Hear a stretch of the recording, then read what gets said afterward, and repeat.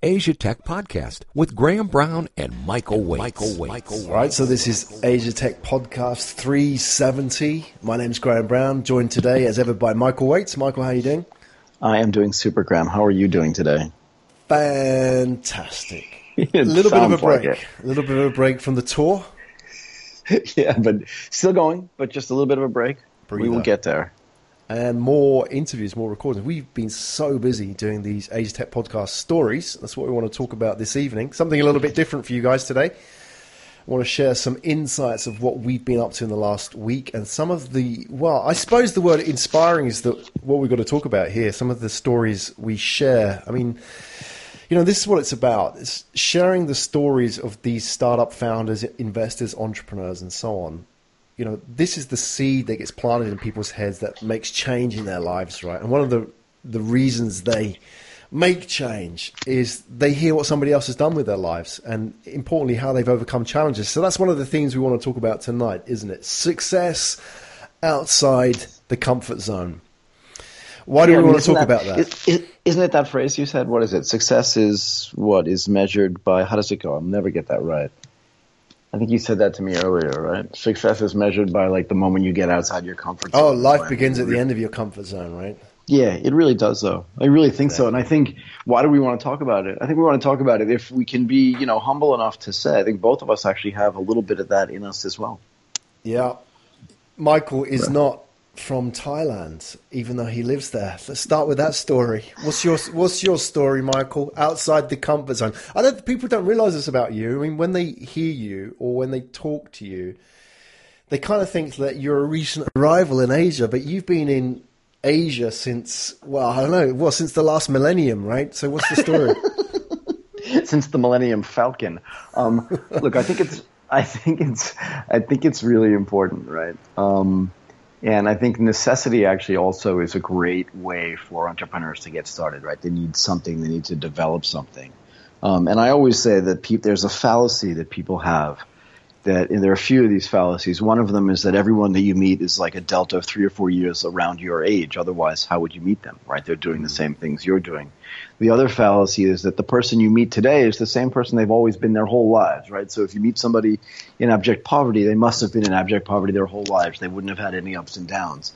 And if you meet somebody who's very successful, the fallacy is that they've always been very successful. They never had to work for everything that they had. They just kind of were born into a successful life and just sort of meditated on that successful life. And I think the reality is that none of that's true, right? And I think for both of us, I think we have stories that go well beyond what people probably know about us. And I think it gives us a good perspective when we talk to other people to try to understand their stories, which is the whole reason why I think we've been able to be so prolific about, you know, getting people to talk to us and to open up to us when we talk to them and learning about their individual stories. You know, I made a really interesting decision when I was in college, and that was to, instead of going to France and studying French or doing what most kids were doing back in 1984, I decided that I was going to study Japanese in college and spend my junior year abroad, which is a lot of American students were doing it back then. I was going to spend my junior year abroad in Japan. And that just was not the normal thing to do. And for me, it was a differentiating way into graduation to be able to get a job. It turns out that job was in global finance. But for me, it was always doing something that was different than everybody else was doing and also trying to do something that was more difficult, right? The idea is that when I was in high school, when I was in college, everybody was studying some sort of Romance language, right? Whether it was Italian or French or Spanish. And, you know, I used to say that back then the kids that really had no drive, like went to London for their year abroad or their semester abroad. Safe, right. Yeah, I mean, it's not that London wasn't culturally different, but it was just English. And once you had the language, like getting around, you know, where's the toilet? How do I get from here to there? You get on a bus and you get lost. Like that stuff's easy. But if you end up in Taiwan or you end up in, you know, Nanjing, if you did that, or if you end up in Tokyo, and I was in Kyoto actually, just getting around and figuring things out back then when international travel was not as prevalent and just like struggling through that process for the rest of your life actually is super beneficial. I think what we'll find out when we talk to the people that populate our stories platform is that they've pretty much done a similar thing. Yeah. Right. And if you listen to, at least in sort of abbreviated and abridged form, I graduated from college and I worked in New York for a couple of years, but I went right to Tokyo. And when did you arrive in Tokyo? February 20th, 1990. 99, wow. And you cannot make it up. And I remember landing there and just looking around and thinking, when I was in college, it was always a goal of mine to kind of get a job and work in Tokyo, but I never thought it would be at that level. And if I told you that I was going to be working at Morgan Stanley and then later working at Goldman Sachs, I think I would have surprised myself, frankly. Put it into context as well, Michael. 1990, very different from today, where, everybody's going to Japan now. It's like the destination. Everybody knows Japan now. Everybody's tasted sushi. Everybody's seen Japan on the internet, and it's not anything like what it was back in 1990 before the internet. It was still very mysterious. People didn't speak Japanese. Nobody had eaten sushi in 1990, right? So it was a very different world. It was completely different. And like you said, the internet has meant that, so much information about not just Japan, but about the rest of the world travels back and forth so that people aren't surprised anymore. I was talking to a friend of mine today about this, right? Maps, the idea of maps on the internet has literally changed people's sort of sense of adventure, right? No longer do you kind of walk up to a map on the street and say, oh, here it says you are here, and there's like a wooden map like on a signpost somewhere, and then you figure out how to get somewhere. There's that sense of excitement and joy of struggling to find like that small restaurant in a small town, or outside of a small city that you read about somewhere in a book or that your friend told you about when you were in college. Like that struggle to find that is gone because all you do is type it into TripAdvisor and it's there. But I think the same thing is true about the information for places, right? It's like when I went to Tokyo, one of the things that the company provided for me was they provided free international calls because making an international call was so expensive that if I wanted to just call my mom and dad or my brother, I would not have been able to afford it myself. It was just so expensive. And today, you can literally get off the plane, get onto Wi-Fi or get onto sort of local data package and get on Skype immediately. And then send a picture of yourself to Instagram, put up some stuff on WeChat if you're talking to somebody. Like it's just so different. And it meant that you were isolated. And I think that's one of the things that an entrepreneur feels like a lot is a little bit of a sense of isolation. I'm out here doing this alone. And that sense of doing something alone, I think, is really important. But again, that struggle is, I think, what separates the desire to struggle, to do things outside your comfort zone, is what differentiates someone who's going to succeed as an entrepreneur and who isn't going to succeed as an entrepreneur, because that's where all the excitement is. No? Yeah, it's the choice to put yourself in that position, right?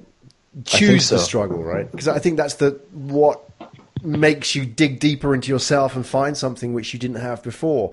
That's one of the big learning processes about moving to a new country. And this is the thing we want to talk about this evening. Asia Tech Podcast. Michael's just giving you his story about moving to Japan. 1990, right?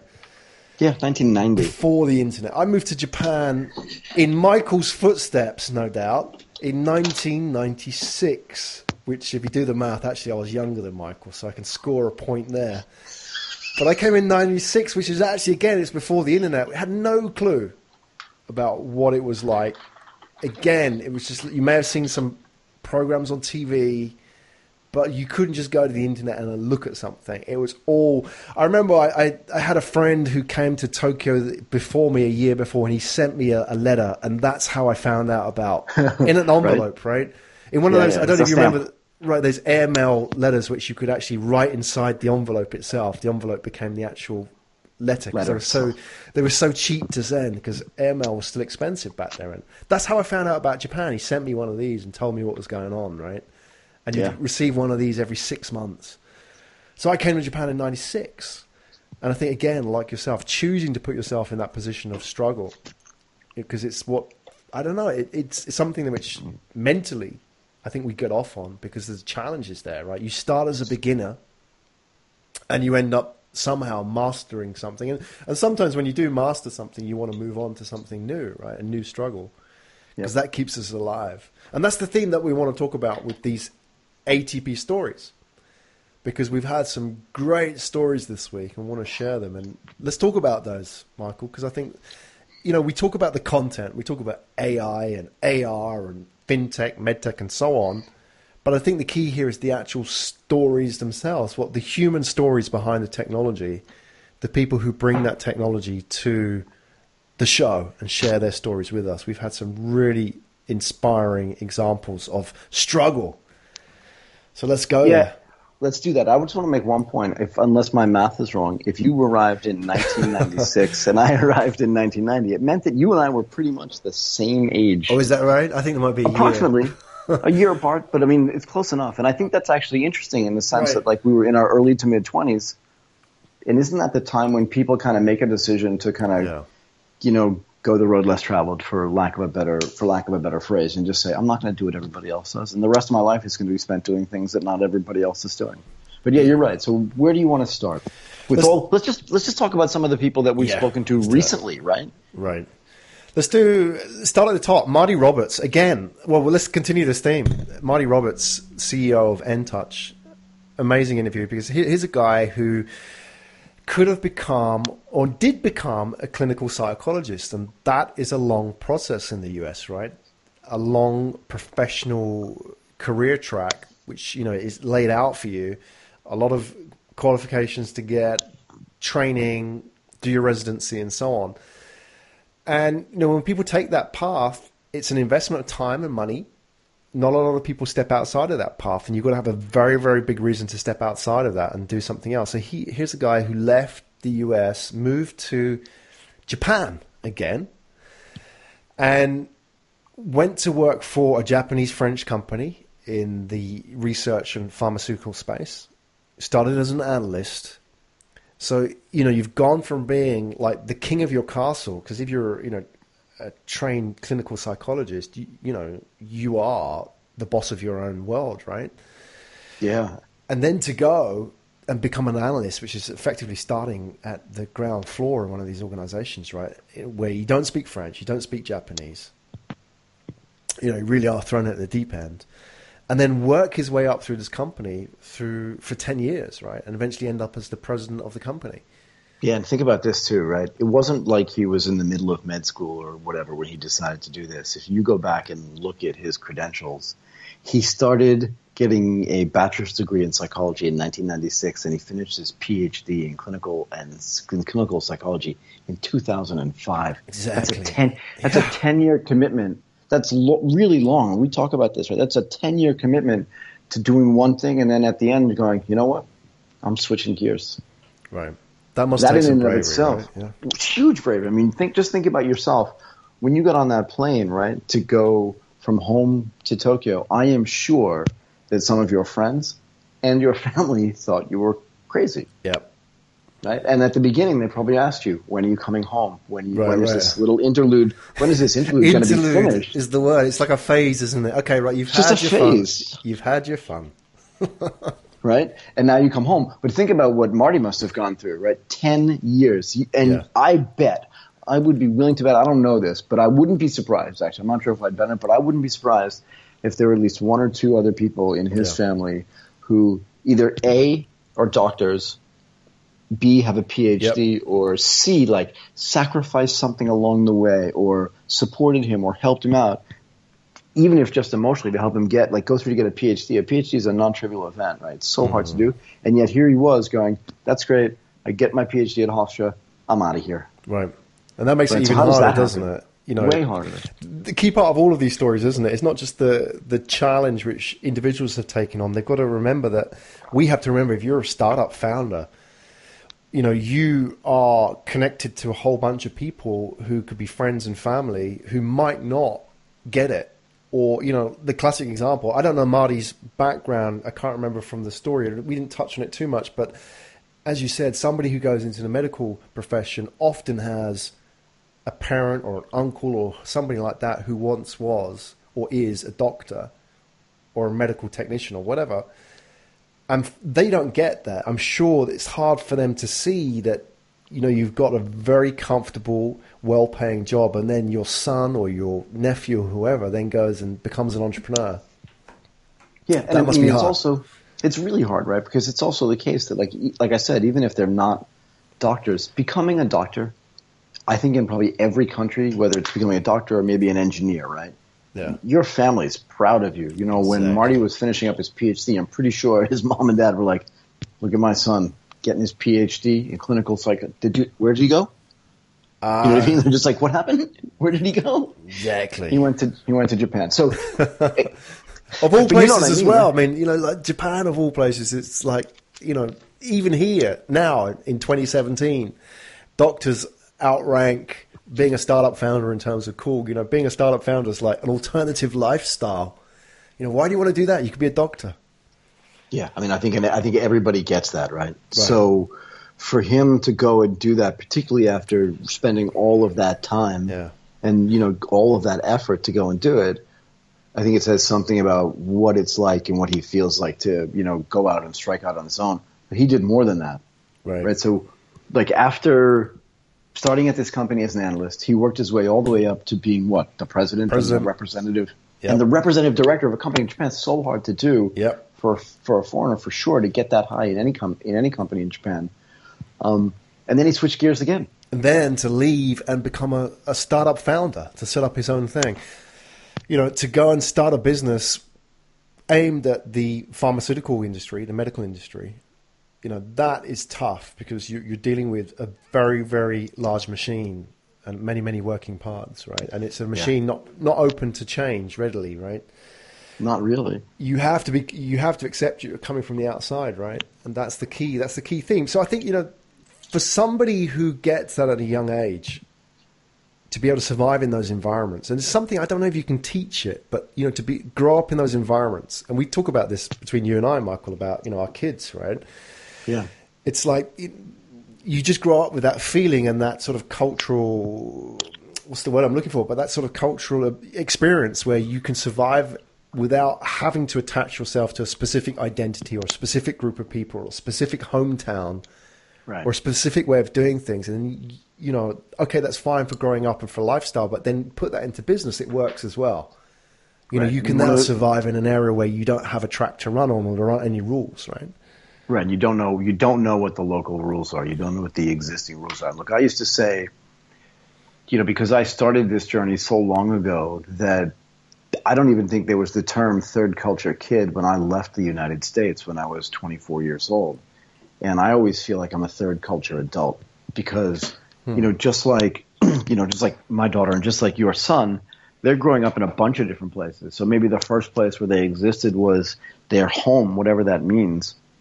But because they move around and they're not moving, like I did when I was a kid, they're not moving from, Connecticut to New Jersey or New Jersey to Connecticut. They're moving from Europe to an island somewhere, and then they're moving from there back to Spain, and then they're moving to Japan. And for a child, it can go two ways, right? It can either be traumatic, like, oh my God, there's no stability in my life, or oh my God, my life's an adventure. And I think from a third culture kid perspective, most of them look at this like life is an adventure. And if you look at the list of people that we've spoken to over the past week, and I think it's sort of indicative of the people to whom we speak anyway, they look at life as an adventure. You can't do that.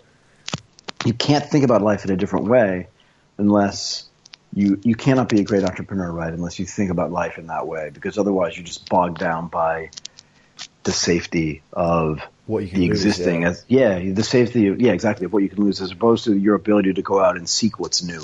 Yeah. Right. Well, I mean, it's a classic example with Marty's story where, somebody had a lot to lose. But let's sort of go to the other extreme as well. Now, let's talk about Jacob or Jakub.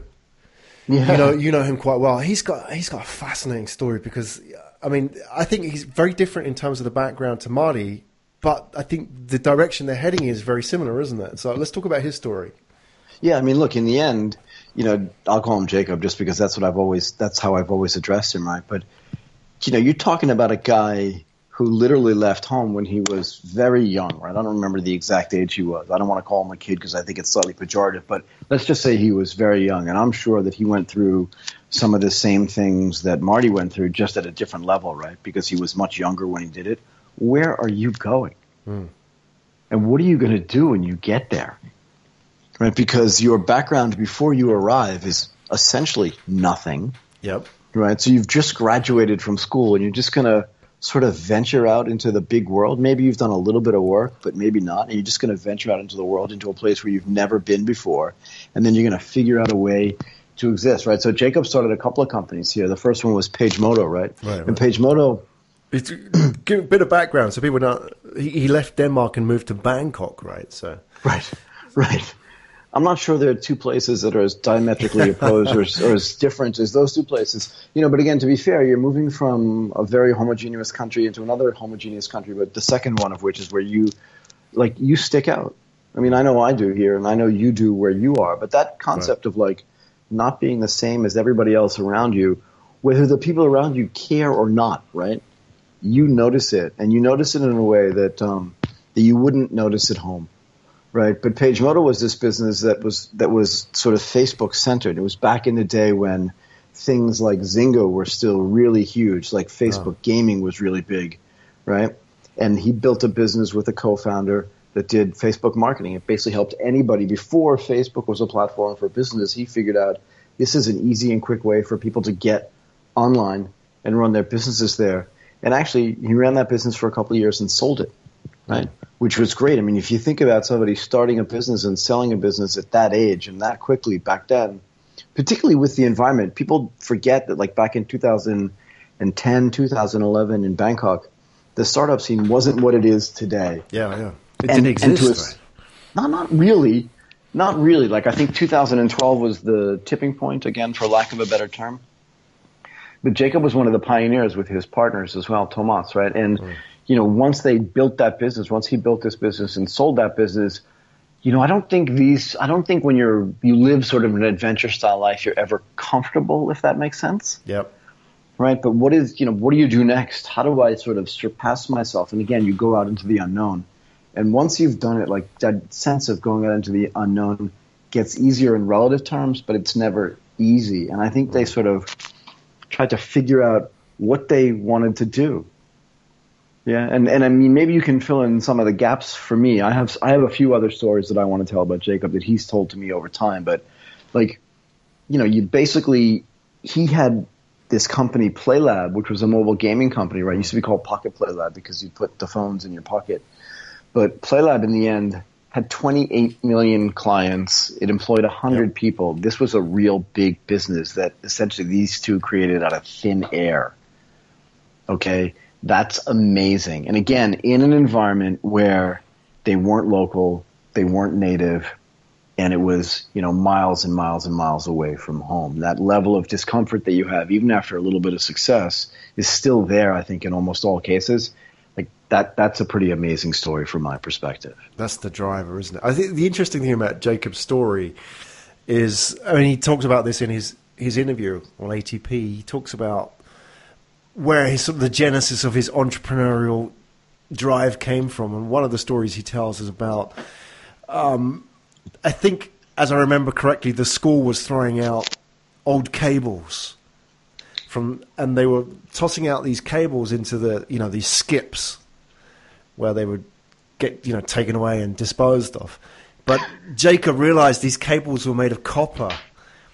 But, they were coated by the plastic coating. So if you strip the plastic off, you could get copper, right? And, lots and lots of copper to a teenager is cash, right? Yeah. So the story he tells is he worked out that, first of all, he could sell this stuff. And then he worked out that he could employ, so to speak, his classmates to strip the plastic off these copper cables, right? That's awesome. I did not know that. That is awesome. Go ahead. Sorry, go ahead. But I love these kind of stories. It's kind of like the lemonade stand type story, isn't it? But it's that's the raw hustle of an entrepreneur. We talk about this whole idea of being comfortable with being uncomfortable, right? But I think that is core to it. That's the happy sort of partner of that is this hustle, that these people can spot opportunity. They can make money out of effectively anything. And, they always kind of land on their feet. So I love those stories. Those are the kind of entrepreneurs that resonate more with my kind of way of building business, right? Right. But again, you make a really interesting point, right? He took something that other people are throwing away. It was garbage, right? And this is actually the classic story. And he said, I don't see it as garbage. I see it as an opportunity. And not only did he see it as an opportunity for himself, but he saw it as an opportunity to employ his friends and classmates. That is insanely good. But the one thing that I think about Jacob, right, that I'll never get away from unless he proves me wrong, is that he seems to be, in the words of Wayne Gretzky, like skating to where the puck is going to be, not to where it is. And again, I like that phrase because it really defines him well in the sense that he's been very good at looking at a market, the overall market, and for a guy who can do pretty much anything he wants, right? Because if everything to you looks like an opportunity, then you're being really good at this means you're eliminating all the things that you don't think are going to work and trying to choose the one where you think you'll be most successful. Not necessarily that's the biggest opportunity, but where you'll have the most success, right? So he did that with PageMoto, sold that. He saw the mobile game business, right? When everybody else, and I know this because I made this mistake, when everybody else was focusing on Facebook games, he said mobile is going to be the thing. And I'm going to ignore this place where everybody is today, which is Facebook games, and I'm going right to mobile because that's where the market's going to be for everything. And I think in the gaming space is the place where I'm going to have the most impact. And he just went and did it. And it worked really well. Not only was that company invested by one of the premier venture capitalists in Southeast Asia, but it was also sold to one of the fastest growing e-commerce companies in Southeast Asia, which was announced about probably a month ago now, right? You know that because it was in the interview probably when you spoke to him. Yep. That's amazing. But what it means to me is now Jacob has committed himself in a new business called Like Studios, right? Like is just a shortened version of his middle to last name. And he's now focusing on augmented reality. Well, it means to me that so two things. One is he feels like that's the market where he personally is going to be most successful, but also it tells me that opportunity from a pure market perspective is large enough for him to focus his energy, and that to me is fascinating, right? So that's like just the ongoing value of that story. And this is one of the reasons why we do this, right? This is why we go out and seek these people out for ATP stories, for Asia Tech Podcast stories, and that's because there's so many nuggets in here for each one of these people to learn about like what it really takes to go out, find the right business opportunity, just find a way to live that's different as an entrepreneur than the way most other people live. And that's really interesting about this, I think, no? Yeah. And they come in different forms, don't they? And that's the key part here is that this story is told in many different ways, but the heroes of the story, so to speak, whether it's Jacob or Marty, very different backgrounds. So the key why I think we go out and find different stories and different types of people is that people will relate to different stories. Like you may hear the Marty story and think, wow, that's me. Or you may hear the Jacob story and think, wow, that's me. But, you know, the core spirit of that story is often very similar. And it's this story of somebody who's taken the step to step outside of the comfort zone and succeed in this area where, you know, they start from zero effectively. But the people who do it, you know, there's many different ways you can relate. And that's why we're out there finding different people for this. And that sort of brings us to the next person. Right. Anna's the perfect example of this, right? Exactly. Anna Gong, right? Who's now the CEO and the chairman, I think, of Perks Technologies. They run a business called Get Perks. And, you know, when Anna came into this business, it looked very different than what it looks like today, 2 or 3 years in.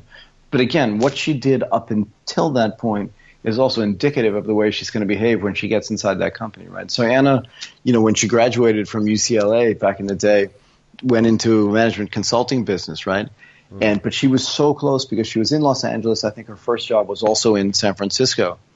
She's sitting in San Francisco, like back in the late 90s, early 2000s, watching the first, you know, .com crash, but also still with one eye outside of her sort of big corporate job and her business-to-business or enterprise software-style sales job, but with one eye sort of looking off to the left or off to the right and thinking there's an entire startup community that's developing out there, and all of the skills that I'm building here internally are likely to be really applicable to what's going on out there. Right? Again, a different journey, a different way into it, but constantly looking like, I think I may be able to do this, and I think I may be able to do that. I want to do something different. But again, you know, an Asian woman, and I'll just say it straight out, like an Asian woman, right, there's a perception around like where she's from, which is not. She's from the United States, right? So she's, again, doing something that people think is not exactly who she is and what she should be doing. And she's done nothing but excel in all of those places, which is, again, truly amazing, and ended up being, you know, the international sales manager, the head of all international expansion for a couple of different companies, you know, including a really large company called Computer Associates, which, again, when she was there, was a KA company, a kick-ass company that was, building some really great stuff. But again, for her to get from where she was to there meant that she must have been outperforming everybody along the way. And sure, Anna is a super lady, and she'll tell you that, there were mentors and supporters along the way. And, we know no one succeeds alone, but the bottom line is that it takes a really special person outside of a comfort zone, right? Most of her colleagues were probably not like she was. And for her to succeed and excel at that level meant she was set up perfectly for being in a new business and a startup business in Singapore, right? So she ends up in Singapore and, ends up working at this company. She was doing some stuff in Singapore first for other big companies and then gets lured into the Perks Technologies business with Get Perks. This was a pure business-to-consumer business. How can I get a consumer, right, to download my application, to use that application to go into a coffee shop or, an SME, and then use it to get perks, right? How do I get the benefits and the loyalty points that build up so I can get that free cup of coffee or the extra pack of gum or the free Coke when I order this dinner, that type of thing.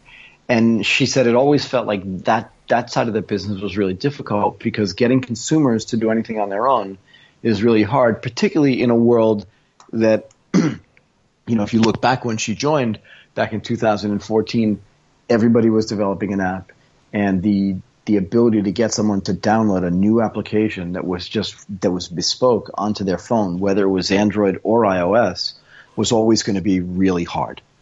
Right? And she said, wait a second, what is my experience? So I have enterprise experience. What does that mean? That means that in big corporations also provide benefits and loyalty points and perks to their employees. Maybe the better way to do this is B2B2C. And she went out to her investors and out to her board and said, let's change the focus of this company from trying to go get individual businesses to deal with us to getting the biggest corporations to deal with us. And then that's where all the users are naturally. And you see a paradigm change in the way that business was built. But again, it's risk on so many different levels for her because, she took over from the original founder, so she wasn't the original founder of the business. There's always risk in doing that too. The business had been around for 3 or 4, maybe 4 or 5 years when she joined. So again, there's an embedded mentality and an embedded feeling inside that company of this is the way we do things. Even small companies have this, right? This is the way we've always done it kind of feeling. She changed that too and then got people on board across the board and then went out and started doing sales to large corporations, which is something that she'd done before. But it's very different, right? And I know this from, sitting in a seat at Goldman Sachs. You think it's you. Right? You think you're the person who's calling the client and convincing them to have some sort of relationship with your business, which happens to be Goldman Sachs. And the reality is that Goldman knows this better than you do. They'll tell you that seat's worth a certain amount of money regardless of who's sitting in it. A monkey could sit in that seat and still generate X $100,000 of revenue. It's your job to quadruple that or sextuple that, whatever it is, because anybody that sits there can do that thing. But for what Anna was doing, and again, making a sea change in the way that business was, there was no given, right? And the sales cycle is very different. When you go into a corporation, while the payoff could be 1,000 or 2,000 downloads or employees on your platform, the reality is that that could be a 5 to 7 month, in general, a 6-month sales cycle. And that is really hard work. And remember, she's doing this, like we said, outside your comfort zone. She's doing it in a country where she's not native, where she hasn't lived, may not understand at its core sort of all the local customs. She had been there a couple of years. But again, taking a small company and making it key to part of a big company's operations and providing benefits to them, it literally flipped her entire company on its head. And then to go out and succeed and grow is nothing short of amazing, I think. Yeah. There's a really interesting theme, isn't there, about sales here? And I want to explore that a little bit if we can. Tell me. Well, sales often gets a bad rap. And I think one of the reasons is people feel that, their experience of sales is they walk into a retail store and there's a young guy, helping them try on shirts or jeans or whatever. That's their experience of sales, or people phoning them up, trying to sell them, life assurance or windows, right? That's what people assume sales is. But, so when they go into the working world, they want to leave sales behind. That's, I want to become, I want to get into this area, and sales is what the entry-level people do. But real entrepreneurs sell. And it seems that, that's the core here, isn't it? That a lot of these people have had history in sales. And whether that be like with Anna's example, like in enterprise sales, or Jacob, direct selling himself, he was the salesman of the organization, right? That hustle. Or even Marty, his experience is saying, he works with field sales reps, right? Yeah. And I find that fascinating, isn't it? I find that if I was to invest in a startup, I would always want to know who the sales guy of that organization is. It's if you've got two guys building stuff, who's the guy selling the stuff, right? Yeah. You've got to know. And when I used to recruit people in my old company years ago, I always used to look at their sales experience, and no matter what they would do in the organization, because they wouldn't fit in otherwise. I want to have they worked in retail? Did they, spend a summer selling, and did they pick something up from that? That's a real entrepreneur, I feel. Somebody who can sell, and people are scared of selling, and I think they get, it gets a bad rap for the wrong reason. And you were a trader, right? In your previous life. Yeah, we did a lot of sales though as well, right? Right. Yeah, exactly. That's kind of the sales mindset, isn't it? And I think that's core to success as an entrepreneur, to be able to sell. Well, it super is, because you're, like I said, if you sit in a seat at Goldman Sachs or at Merrill Lynch or whatever, that seat itself is worth a certain number of sales just in and of itself, right? So you don't necessarily need to be the greatest salesperson in the world, and your product is in general well known. And even if you're working in a new product area, it's just a derivative, and in some cases a deliberate derivative of a product that's already well known. But if you're like in Anna's case, right, or in Jacob's case, you're out selling a business that didn't exist before at all. So you need to sell on multiple levels. One, trust my company.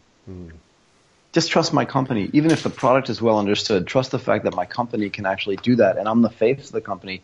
I've got to be an amazing salesperson, literally just to be able to get in the door, right? And again, this gets back to what you were talking about before. Everybody's picture of sales is like, what was that movie, Glengarry Glen Ross? It's just like hard sell tactics, selling people stuff they don't need, all this kind of stuff, and that's not really true. Yeah, boiler room stuff, and that's not really true. All of these businesses, if you look at what all of them do, these are things that people really want. It's just, what's the channel? How do I get to those things, right? And for someone to have that sales skill, I think is really important. And I'm not sure that it's trainable at some level, but I also think it's personality based, right? I mean, you can train some people and they'll never be able to sell anything at all. Yeah. I still have an image of a monkey sitting in a seat in Goldman Sachs. You put it in my head. He's probably making a shit ton of money as well.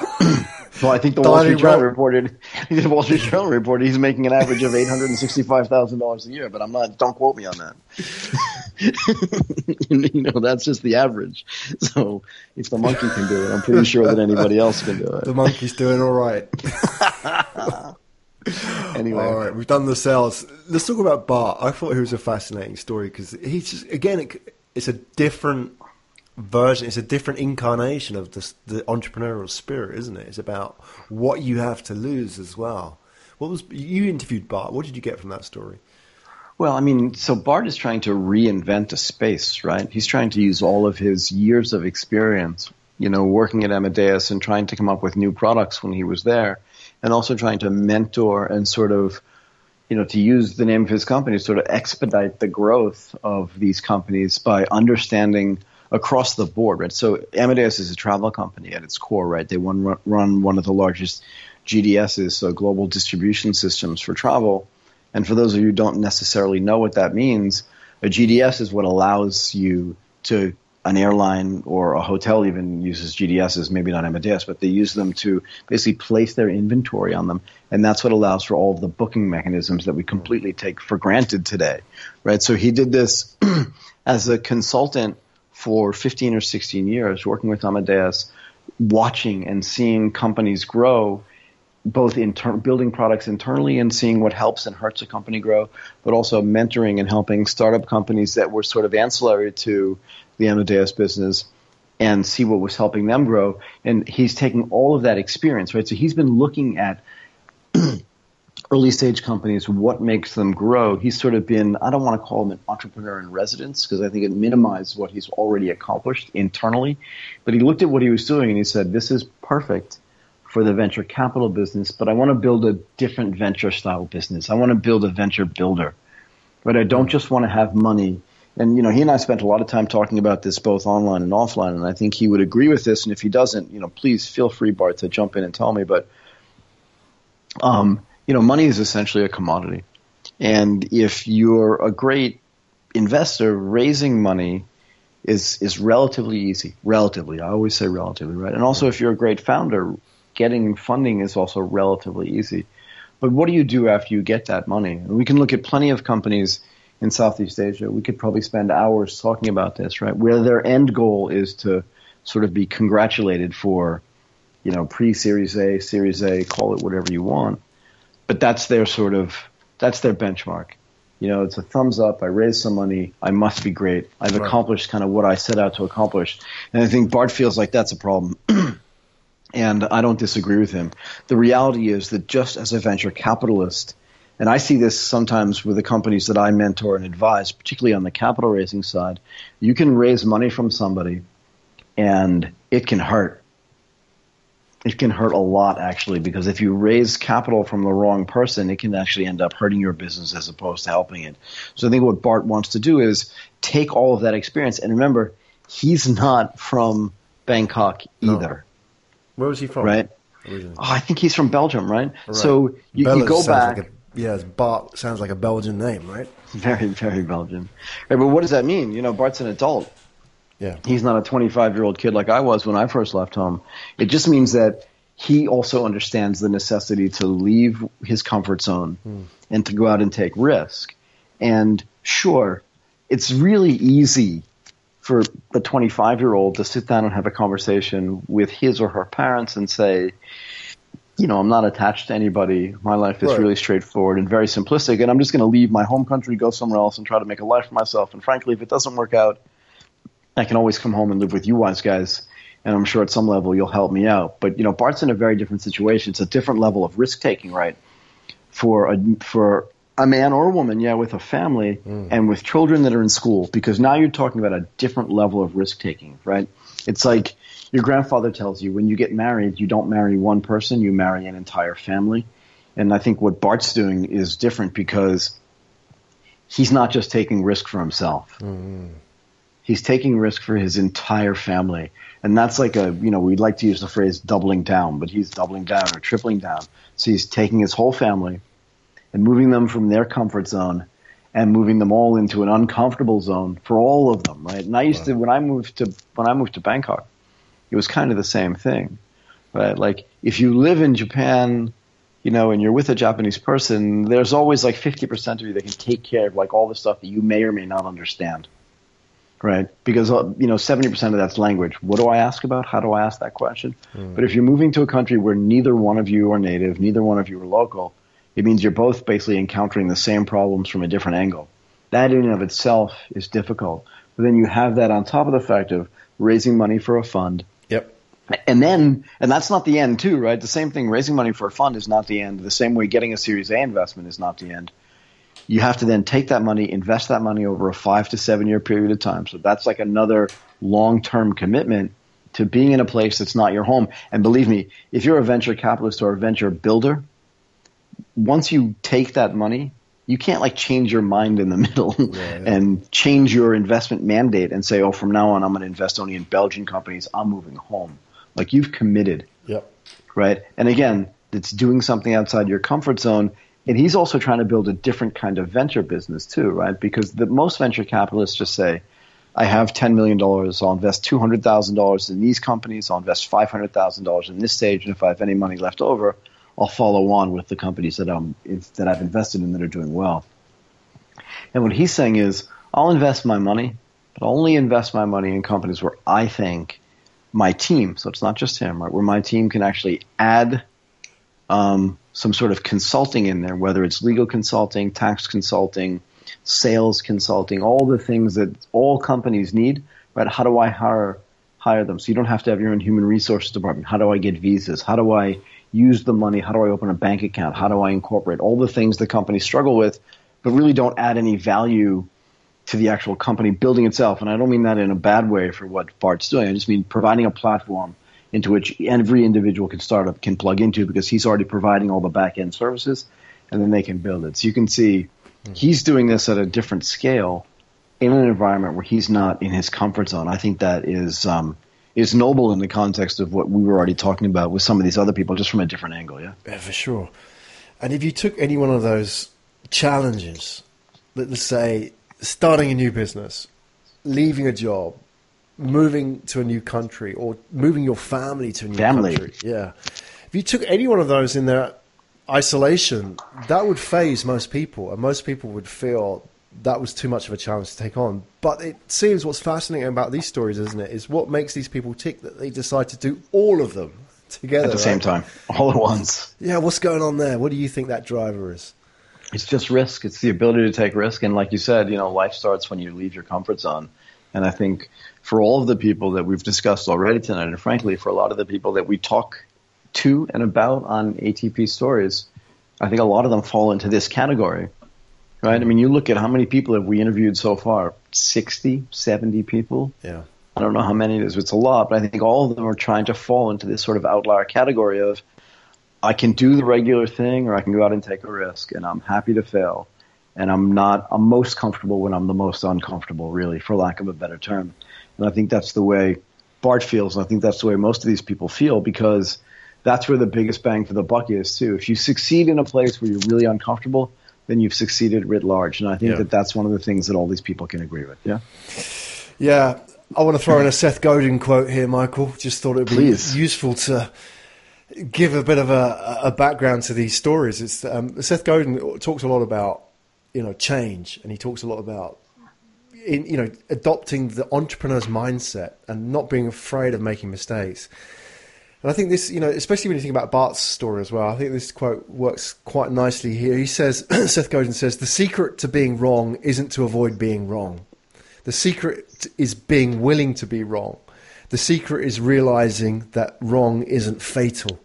And I think about these stories, right? I love that. Exactly. Being wrong isn't fatal. So, I mean, if you were to move to a place like Bangkok and it didn't work out, well, okay, right. What's the worst thing? You're not going to die as a result, isn't it? And I think that's the worry that people have, that, they're going to take these big decisions and it's all going to go wrong. And they do go wrong. Even like the most skilled entrepreneurs end up making big mistakes, right? That happens. That's just part of it, right? Some of them work out, some of them don't. But the point is that it isn't fatal. You will bounce back. It will just be a blip in your trajectory, right? Not the end of the world. So that's always worth remembering. I love that quote. I used to, and I still tell my daughter, right, no individual day is fatal. Right, there you go. Don't worry about today. Right? You don't want to have a lifelong struggle of failure and being wrong, but no individual day is fatal. Exactly. And I think that this quote from Godin really puts that into perspective, right? The secret to being wrong is that wrong isn't fatal. Right? Exactly. And you're right. Once you move to a place, if it doesn't work, the world is really big and there's plenty of opportunities everywhere. Just go find a place where the opportunity is. I will say that you have great stories to tell your grandkids, right? Yeah, exactly. All right, so my cut on this is that's in the movie. Right. There you go. I just like to say that's in the movie. Right? Because I really think it is in the movie. And the fact is, if you failed at everything else, we haven't spoken to him yet, but we will interview a guy named Tim Romero, right? And Tim's whole his whole persona, his whole public persona is, I tried this and that didn't work, and I tried that and that didn't work, and I keep trying stuff and most of it doesn't work. But the key is, I keep trying. Yeah. Right? Exactly. It's all part of it, isn't it? And that's what people are scared of, isn't it? Making these mistakes. And I think that's, when you share these stories, I guess what we're trying to do here, Michael, is that we're trying to help people realize through story that is the case, that failure isn't fatal, that people take risks. Sometimes they don't work. Most of the times they do work out. Otherwise, people wouldn't take them.